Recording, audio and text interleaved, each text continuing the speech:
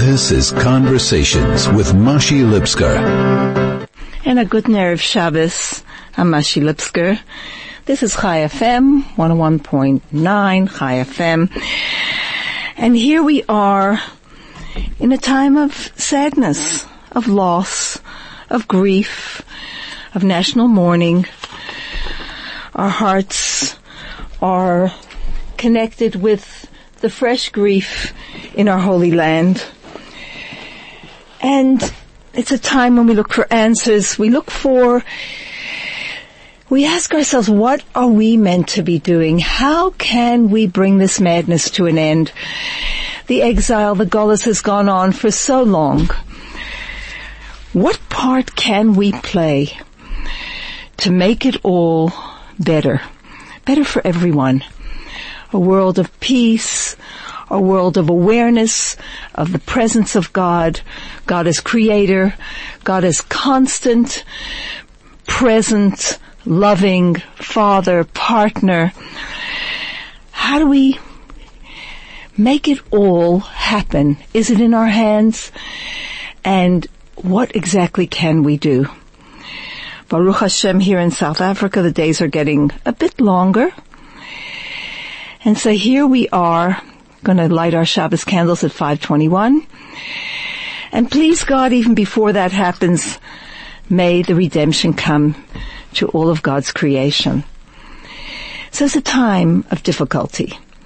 A time where for thousands of years we have been in semi-mourning, mourning for the loss of our holy temple, mourning the fact that God's presence is hidden in this world. And the question is, how can we, on a daily basis, somehow do something to make it all a bit better? So we know that 5,777 years ago, God created the world. And he had an idea. His desire was that he come and dwell amongst us. He created a limited world, a world limited in time and space, all these people, and somehow that he would be able to dwell amongst us. As the Medrash in Tanchuma says, God desired, nis'ave loi dira betachtonim, he desired to dwell in this limited lower world amongst us. God created nature and wanted to dwell in this nether world. And the three pillars upon which the world rests give us a clue as to how to make God's dream come true. The pillars are the pillar of Torah, the pillar of prayer, and the pillar of good deeds. What is Torah? Torah is God's rationale. Torah is God's guidance, his wisdom. And when we live according to those ideals, when we follow it, when we're dedicated to it, we bring stability to God's world and hasten the time when God will dwell amongst us. When we connect with Hashem through prayer which is different to Torah study. As we mentioned the other week, Torah, when we study the Torah, we feel like a student at the feet of his mentor, his teacher. Dedicated. We want to understand. We strive to understand. We sweat to understand. And then we understand. Torah is something we try and live by. Prayer, it's like a child with his father. We pray to Hashem. It's an emotional experience. Torah study is a rational experience, an intellectual experience, a super rational experience.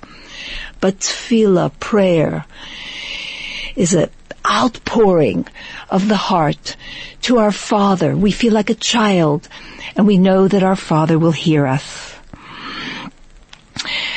some 2,500 years after God created the world, God appeared to the Jewish nation, to millions of people at Sinai. And he gave us his Torah. Although the Torah was in the world, informally as it were, he formally gave us the Torah. He taught it to Moshe. And the Torah is incorporated in the 10 Dibrot. Now we call them the 10 Commandments, but it's much more than that. And in Hebrew it's called the Aseres HaDibros, the 10 sayings that God said. And they are commandments. In an interesting insight, the Rebbe points out that the first word is Anochi. I am the Lord your God. But the word used, we are taught, tells us something special about the Torah. Anochi stands for Ano nafshi ksovis Yehovis. I have written myself into the Torah. You want to find me, says Hashem? I'm there in the Torah. And yet, the Torah speaks the language of human beings. The Torah tells us how to conduct ourselves in nature. So, the 10 sayings by which the world was created at the beginning of creation are now elucidated. They are illuminated. They are defined by the 10 Dibros, by the 10 commandments as it were, which contain the entire Torah. In other words, God is in the world, constantly creating it. And when we study Torah, He's in every word, in every law, in every story, and we know how to synthesize the physical and the spiritual. Our souls, before they came down into this world, were so aware of truth, of godliness, of spirituality, and we're taught that the soul is afraid to come down into this world, very afraid, because it has heard from souls that have returned how you lose your perspective totally in this world. This is a world of cheats, liars. This is a world of ungodliness. And when the soul comes down into this world, we are told the baby is born crying because he is wrested away. He is torn away from that spiritual world. And the journey in this world is to discover godliness even though it is hidden. There's a story told of the Baal Shem Tov. The Baal Shem Tov, we're told, was once studying in the evening, and he heard someone crying. He went on to discover that it was a child. A child in that evening standing somewhere and weeping, and he found the child and he said, "Why do you cry?" And the child said, "We were playing a game, my friends and I. We love this game. And the game is called hide and seek." In other words, one person has to hide and everybody else has to look for them. And it's great when they find you. He said, "We're always looking for new places." He said, "Today I found a great place, a new place. Couldn't wait for my friends to come and find me." But they got tired and they went home to sleep. And I don't want to go home. I want them to come and find me. It will just take our relationship, our game to a new level. And the Baal Shem Tov dried the eyes of the child and said, "Don't worry." And he went and he looked for the children and he reinterested them in the game. And then they found their friend and the reunion was absolutely special. And the Baal Shem Tov began to think, this is an example. God is hidden in nature. And people have given up. His children have given up. They no longer look for him. And Hashem is upset. And the Baal Shem Tov dedicated his life Rabbi Yisrael Baal Shem Tov rededicated his life to waking up the children, to reinteresting them in the game or in the search. Search for God. He is found. He's everywhere. He's making the world come from nothing into reality at every moment. And he's waiting for us to look for him. And of course, that's our part. But we have another part. And that is that each one of us is given a soul mission when we come down into this world that nobody else can accomplish. God has partnered with us and with creation. God has partnered with us individually and collectively to make this world a home for him, to help him realize his innermost desire, because the word that the Medrash uses is nisave. He had a desire. He had a thirst. He had a taiva. He had this wish, an inner wish, a deep inner wish to dwell in this netherworld. And so the soul has to descend into a dark world. And the soul is made up of 5 levels. And the higher levels are constantly connected and aware. They're aware of their source, who they are, their mission. But in this lower world, those messages don't always come through clearly into the conscious. However, essentially we all have that awareness of who we are, where we come from, and where we're going to. We have something called emunah, faith. And our faith gets covered over by materialism, by living in the world.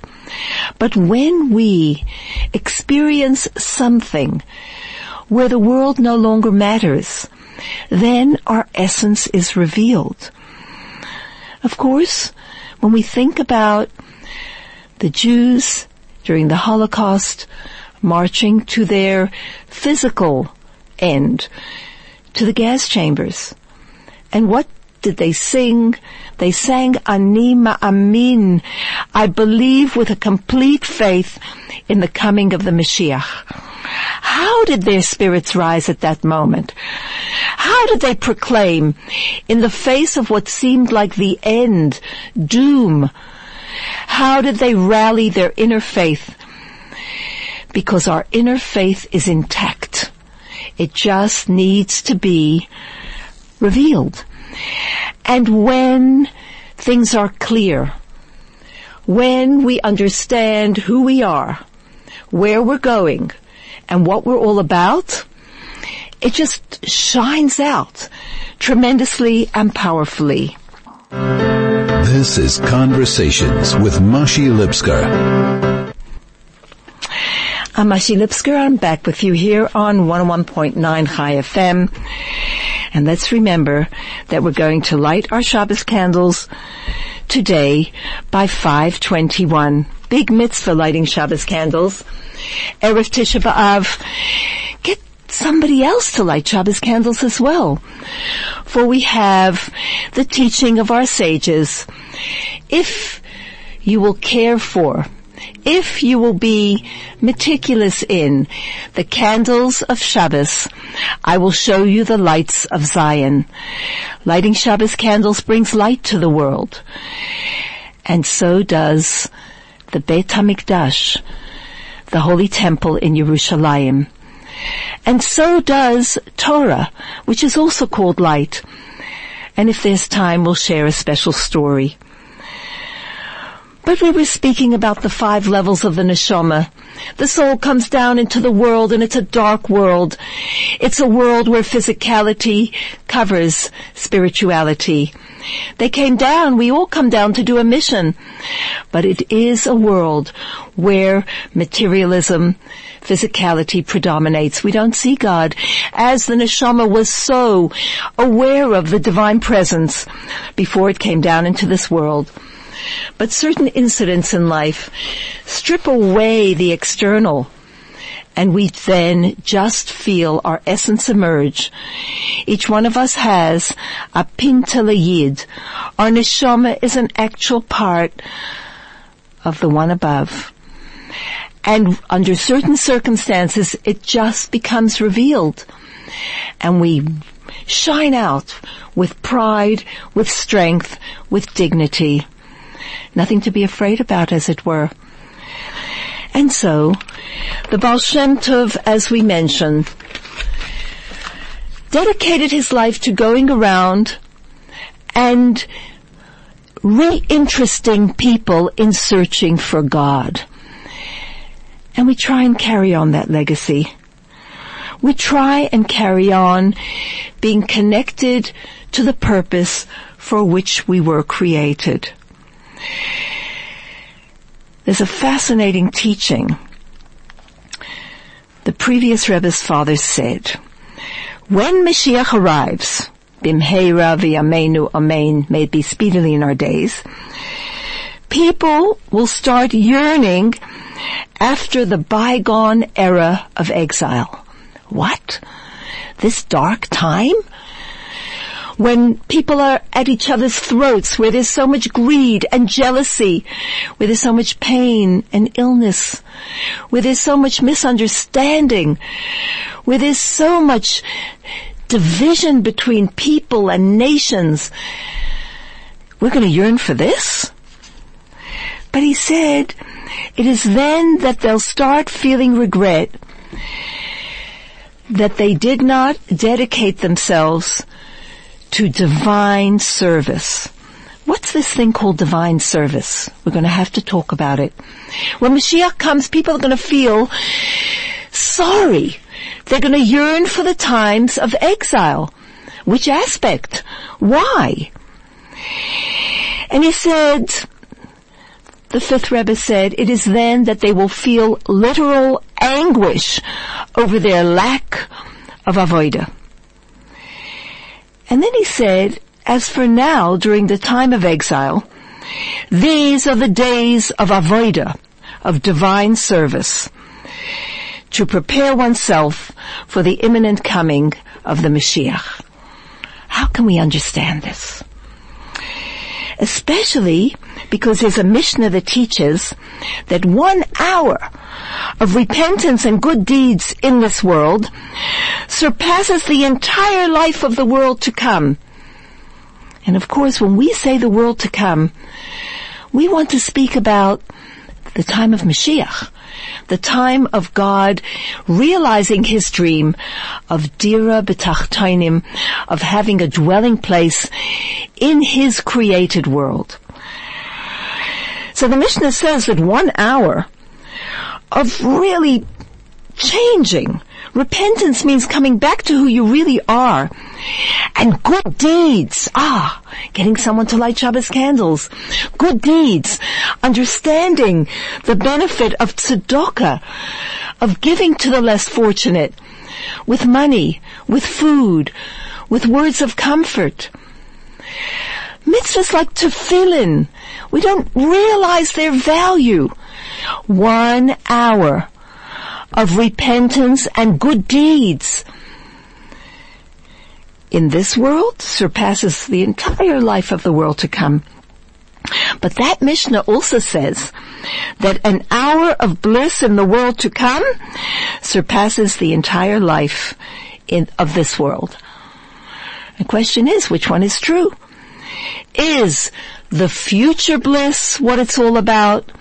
Or is it the present good deeds that it's all about? Which one surpasses the other? Does 1 hour of repentance and good deeds in this world totally surpass all the pleasure of the future? Or does 1 hour of bliss in the future surpass the entire life that we live in this world? And the Rebbe explains that both statements are true. He said, in terms of our own satisfaction, nothing will surpass the world to come. Then it will be a time of great, great pleasure We will get pleasure from the Ziv HaShechina, the radiance of the divine presence. That's the time we've been promised. That's the time of peace, of goodwill, of understanding. No more illness, no more poverty, and no more empty pursuits. The entire desire of the world will just be to know God. And the knowledge of God will cover the world as the waters cover the ocean beds. And the lamb will lie with the lion, with the wolf. And it will be a time of peace, godliness. And we'll just want, our entire pursuit will be to know more and more and to rise higher and higher, closer and closer to Hashem, just to know Him better. It will be a time of bliss. So that we get. However, in terms of the satisfaction that Hashem gets from us, nothing can outshine 1 hour of us repenting, regretting, and doing good deeds. 1 hour of us coming back to who we really are. We are really spiritual beings in this physical world. Our bodies are the home, the house, the frame for the soul. But essentially we are spiritual beings. And an hour of repentance and good deeds that we undertake in this world, despite all the challenges, that gives God the greatest satisfaction. You know, when people get married, and we did marry God at Sinai, they dedicate themselves. In a sense, somewhere in the back of their minds, they hear people saying, look, the whole life is not a honeymoon. And everything is not like the party. But when people stand under that chuppah, with hope in their hearts and determination, they say, yes. He says, I sanctify you to me with this ring.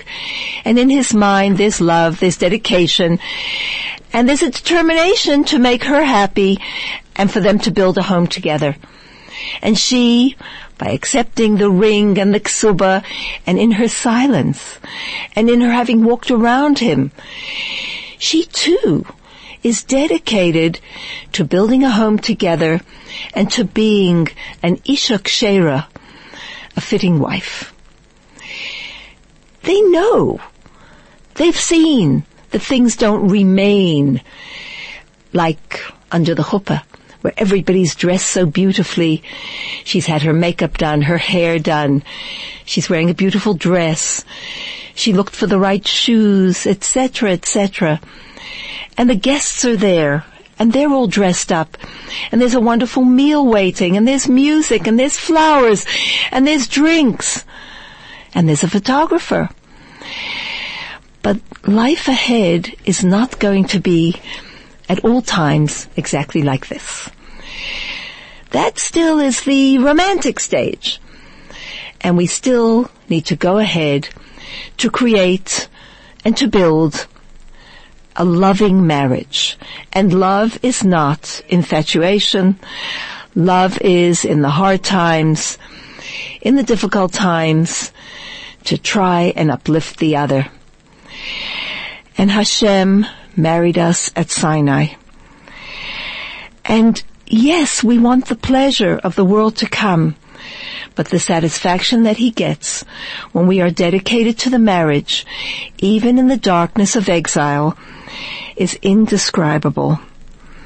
Right now, we feel the lack of our own satisfaction, and we yearn for the honeymoon stage. We yearn to be back in the perfect world of the future. You know, Back to the Future. But we are told that when at that time we will look back and we won't have the pain anymore, there won't be that spiritual emptiness. We will remember all the opportunities we had to please Hashem by serving Him in the hard times. There were so many challenges. And we will remember the lost opportunities. We will wonder, why didn't we take advantage to the fullest of those temporary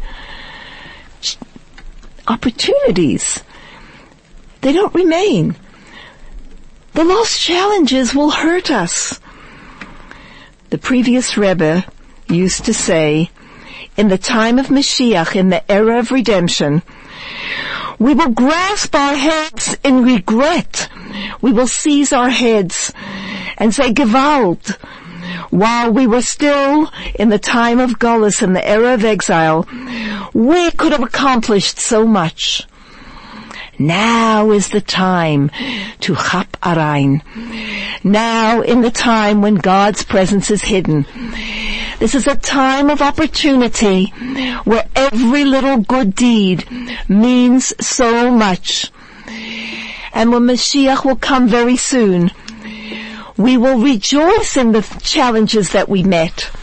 We will regret the opportunities that we lost. Because coming down into this world is not an empty exercise. As the Alter Rebbe quoted, Yerida Tzorech Aliyah.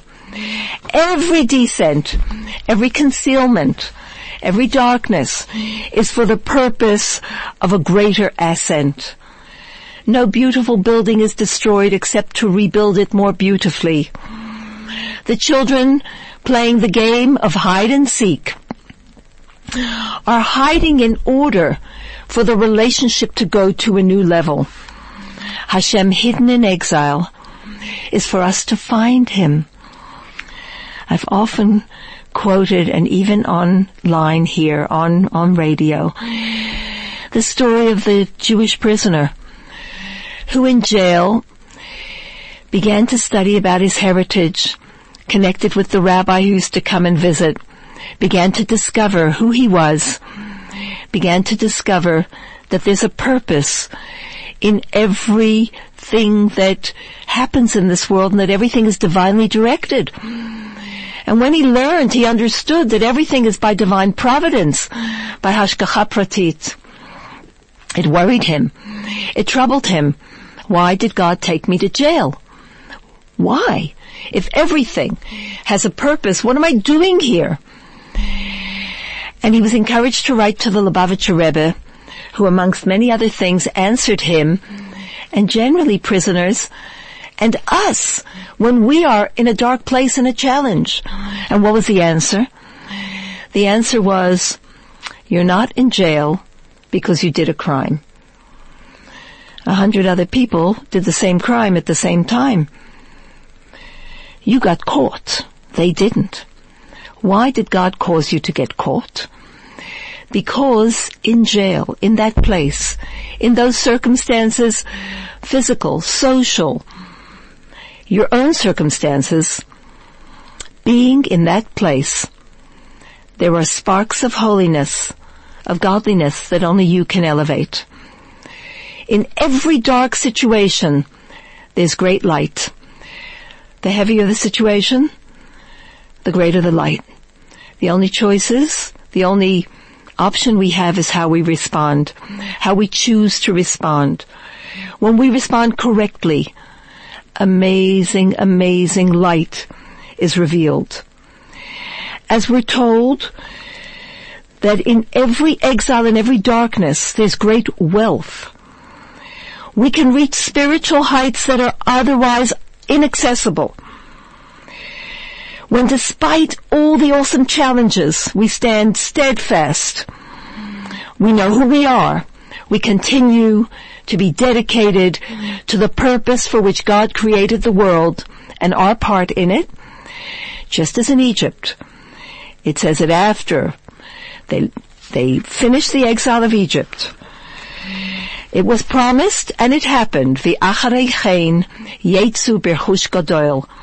Abraham was promised that after your children would suffer in exile all those years, they will emerge with great wealth. We'll be right back after this short break. This is Conversations with Mashi Lipsker. I'm Mashi Lipsker.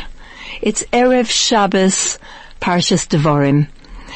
We're starting a new book of the Torah, and Devarim means words. Interesting. Words are so important. The words of Torah, the words of prayer, and the words of comfort and upliftment that we give to other people and that we're waiting to be comforted by. For at this time, we are very, very squeezed, pressed, in a narrow, restricted situation.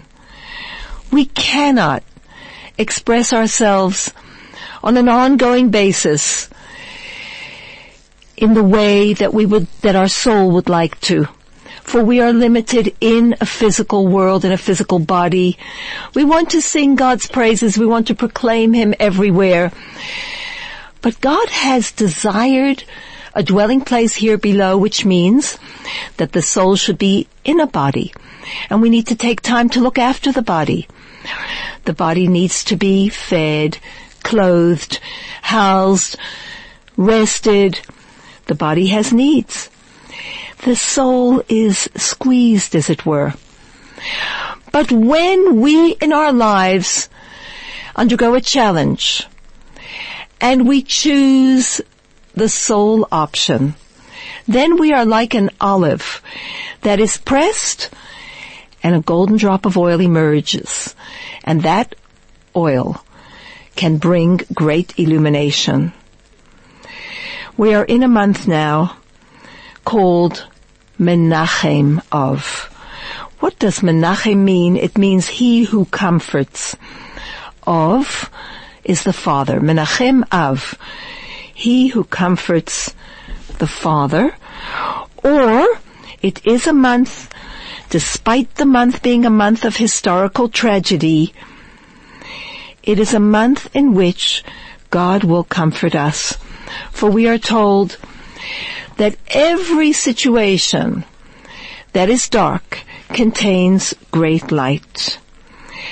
And the darkness of Tisha B'Av, the darkness of the month of Av, certainly the first half of the month of Av, or until after halfway into the 10th of Av, it's a time of darkness. It's a time when we have and are experiencing restriction, darkness, pain. But in that darkness, the darker the darkness, the greater the light. And the great light can only come into this world in a surreptitious way. And therefore we need to search in every pain and every tragedy and every loss for the great, great gift, the great spiritual heights that are otherwise inaccessible, which are accessible only through being squeezed. But not only will God comfort us during this time, we're going to comfort God. Menachem Av, comfort the Father. We are told, beloved is Israel, for wherever they are exiled, the Shekhinah, God's presence, is with them. And when they return, then the Shekhinah is with them. God too will return when the exile is over. But personally, we often go through challenges. And when we meet those challenges, we actually, in those challenges, God is with us. As King David says, Imai anoichi v'tzara. I am with him in his pain. I am with the person in his restricted place. And when we choose correctly, we redeem God as well. If we look at the word that King David chooses, Imai anoichi v'tzara, he doesn't use the other word for I, which is ani, but the word anochi, the same word that starts the 10 Commandments, the same word which expresses the essence of God. God, as he cannot be described by any of his attributes, Anochi Misha Anochi, Anoichi Misha Anoichi, I am who I am. And also that God, this Anochi symbolizes, has actually written himself into the Torah. We can discover him by living a Torah life. He is there for the taking. And in the month of Av, Hashem will comfort us with the future redemption. But it is we who comfort Hashem when we choose correctly. The purpose of the destruction, the purpose of the exile is the future redemption. And it's emphasized by the name of the month in which this tragedy or these tragedies have occurred. The nature of the month, the hidden nature of the month is comfort, nechama, nichum. And though we may be totally far with one good deed, although we may not be practicing the Torah, we can choose one good deed and free Hashem through doing that good deed. For when Mashiach comes, we will yearn for the time of exile, because we will realize how much comfort, how much joy, how much satisfaction we brought to Hashem, and how much more we could have brought to Hashem. Yes, we yearn to be released from our pain. But let's remember that while we are in the pain, we need to use the opportunity to release the light that exists in this terrible descent, in this terrible hole that we might be in this terrible pain. There is light. And when we choose correctly, that despite our own pain, we reach out to others, that despite our own pain, we reach out to Hashem, that despite our own pain, we try to do one more good deed. The comfort that we bring to Hashem is mirrored back to us, and Hashem uplifts us. I want to share something that moved me deeply, and it is a story about the second Holy Temple. This first Holy Temple stood for 410 years, and the second one for 420. But after 330 years, cracks appeared in the temple. The temple was in bad shape. And somehow, there was a king by the name of Herod, who decided to rebuild the temple, to make it beautiful again. Why did that happen? Who was this man? First of all, who was he? According to some opinions, he was not Jewish. Others say he was a convert or came from someone who had converted. And he came from the lineage of Edom. And ultimately, he became king over Israel. How did it happen?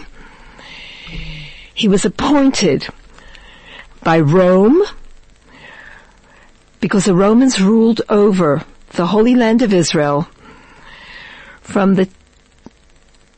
after the Second Temple had been rebuilt for 240 years. From that time, the Romans already ruled Eretz Israel.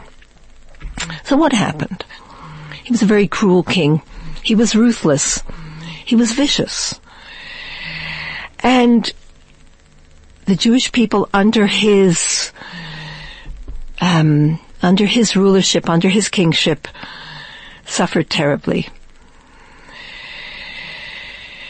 He did a terrible thing. He actually vented his anger on the wise men of Israel. Jewish people were struggling. They didn't love him, and it bothered him, and he actually killed out most of the Chachamim, most of the Chachmei HaTorah. Why? Because they didn't recognize his kingship. He was cruel, and he only left one wise man, and that was somebody by the name of Baba Ben Butta. And why did he leave him? Basically because he wanted his advice. He wanted to be able to consult with him. But even that wise man, that great sage, wasn't just left alone. Hortus actually blinded him. Anyhow, he's a cruel man, he's a ruthless man, he's a vicious man. Why would he want to rebuild the Holy Temple? The only good thing he did was to rebuild the Holy Temple. But what made him do this? So this is what actually happened. One day, Hortus disguised himself as a simple person, and he actually came to talk to Baba Ben Butta, the only remaining sage. The sage did not recognize him. He wasn't introduced as the king. And the king wanted to get him to curse himself, the king. So he said, have you seen that lowly servant, that evil servant, Hortus? Have you seen what he does? For he was initially a slave. So Baba Ben Butta answered calmly. He said, so what should I do to him? So Hortus said, my master, curse him. So Baba Ben Butta said, no. In our holy Torah, in the book of Ecclesiastes, it is written, do not curse a king. And Baba Ben Butta continued, even if he were just wealthy, it is forbidden to curse him. For the Pasuk says there in Ecclesiastes in Kohelet that in your private rooms do not curse a rich man. And he went on, he said, and even if he's not rich, but he's just a leader, a Nasi. It says in the book of Exodus, a leader in your nation do not curse. So Hortus said, yeah, but that would apply to someone who behaves properly. As it says, v'nasi ba'amcha lo ta'or. A leader in your nation. He says, well, what if the person doesn't behave like a Jew? He says, that Hortus, who I'm talking about, he doesn't behave like a Jew. So Baba Ben Butta said, I'm afraid of him. So Hortus said, don't worry, it's just the two of us here. Nobody will know. So Baba Ben Butta quoted what it says in the book of Kohelet. It says, Oif hashamayim yoliches hakol. The birds of the heavens will carry the sound. And when Hortus heard the wise answers of this Jew, and how he goes according to his Torah, which is a Torah that brings refinement. You have to watch what you say. He was very moved and he said, had I known, I am Hortus, had I known that the Jewish sages are so careful with their speech and with their deeds, just as you have behaved, I would never have killed them. And he then said, what can I do to fix it? So Baba Ben Butta said, just as you killed the sages, you have extinguished the light of the world, the refinement that needs to come into the world. He says, for the sages illuminate the world, as it says in the book of Proverbs, a mitzvah is a candle and Torah is light. So he said, go and be busy with the light of the world, rebuild the Holy Temple. The Holy Temple illuminates the world, as it is written in the book of Isaiah, that all the nations will stream to it, but the word shall stream is also the word for light. They will be drawn by its light. So Hortus said, but I'm afraid of the Roman government. So Baba Ben Butta said, send a messenger with your request. It will take him a year to get there. He'll be in Rome for a year. He'll come back after a year. During that time, you'll be able to demolish and rebuild. So Hortus liked the idea. It took him 3 years. And as he finished, the messenger came back and the messenger said, this is what Rome has answered.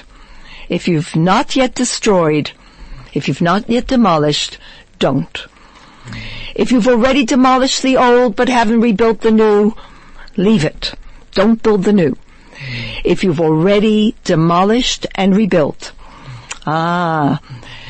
this is the way wild servants, slaves behave. After they've done the deed, they ask for permission. And if you're so proud of your own strength, we know where you come from. You're not a king. You're not the son of a king. Hortus the slave, that's who you are. And this is how Hortus succeeded to fool, to trick, to get around the Roman Empire. And he rebuilt that temple, and it stood for another 90 years. But what moved me in the story really is how Torah addresses every aspect of life, and how when we follow the ways of Torah, we are protected and we are blessed. Let us use today to bring extra Nachas to Hashem. Let us give God the satisfaction that He has when we choose despite the darkness, when we choose to see the light in the challenge, when we choose to seize every opportunity to perfect the world. Let's take advantage of them to the fullest. Every mitzvah brings light, kiner mitzvah, v'torah or. Let us increase the light in the world. Each one of us can, candle by candle. The light will grow strong, and the entire world will be bathed in the world of the future. Amen. A guten Shabbos, a guten Tamid.